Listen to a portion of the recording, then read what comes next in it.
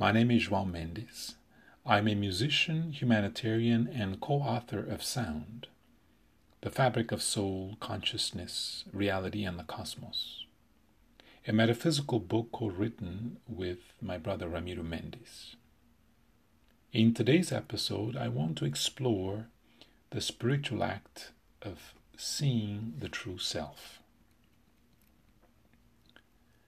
No matter what others see of us, we are the only ones who truly perceive our being.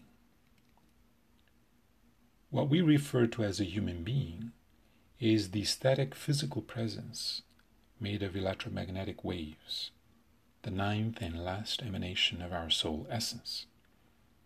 Our true nature is hidden beyond the sense-perceptible capacity of another being.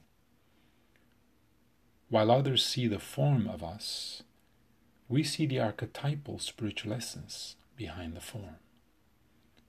This metaphysical dimension of our being can only be perceived through the cultivation of an inner organ for soul-seeing, hearing, touching, and feeling, an organ of intuition. We are gifted with a perceptual capacity to look within and find our essence without the definition provided by others. There is a deeper soul nature to our being that is beyond the mental perception of another, a wordless intuitive feeling whose boundaries are both limitless and timeless. Cognizing this level of self requires trusting our intuitive eye and its native ability to navigate the inner world of the soul. This inner infinite eye of the soul sees the entirety of our essence as a continuously modulating being whose nature is spiritual, not physical. Our ability to perceive this inner being requires that we close the seeing eye and focus our attentive capacities towards our inner eye of intuition. When the visual eye is open to the elements of the outer world, the lenses of our intuition shift its focus to contemplate the lower material vibrations of our perceptions. As a consequence, we lose our inner focus. When we shift our attention inwards and enter into a contemplation of self, guided by an intention to find our true soul nature, we discover a minute voice within our essence, guiding us through the labyrinth of our inner presence. If we trust our inner intuitive guide, then we will be led to our true soul.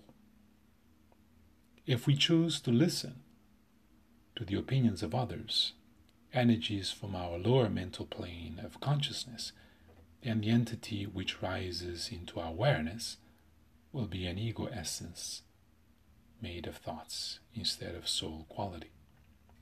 There is a difference between a thought and a soul essence, in that a thought is primarily word-based description of self, and a soul is entirely a wordless feeling sense of self. We feel our being. There are no words to describe a soul.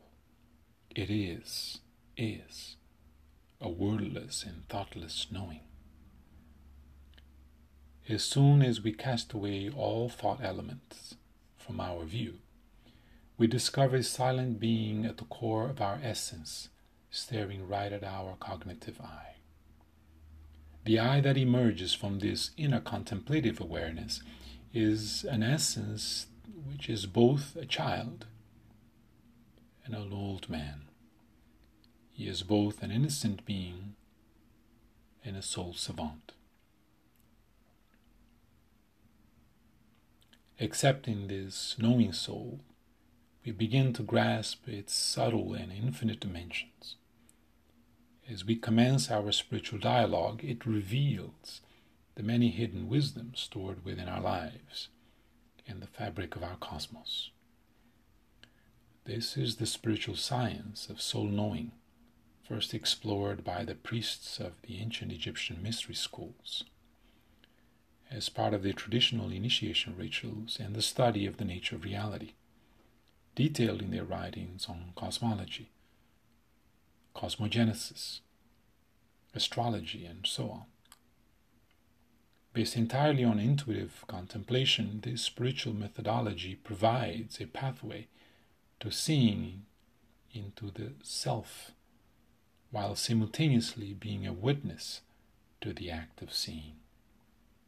The entity who is able to recognize the self in the act of self-perception is both the witness and the seer. In other words, I am the I that is observing the inner presence of the I. There exists no other being within I who is able to truly see my I being.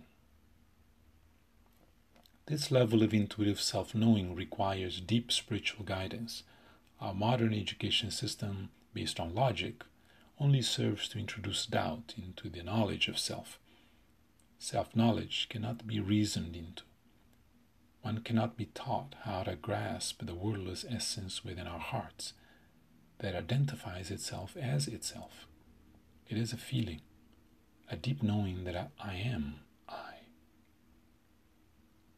A sacred wisdom forming the bedrock of Kemetic cosmogony, these teachings were later passed on to the Greeks, the likes of Plato, Aristotle, Pythagoras, and others who gave them the name of philosophy, the love of Sophia, or wisdom, a work that continues to be explored by metaphysicians, philosophers, psychologists, sociologists, and others. Humans are truly remarkable beings, possessing immense soul memory. What we know in our conscious awareness is only a minute fraction of the subconscious wisdom awaiting our attentive light to be cognized.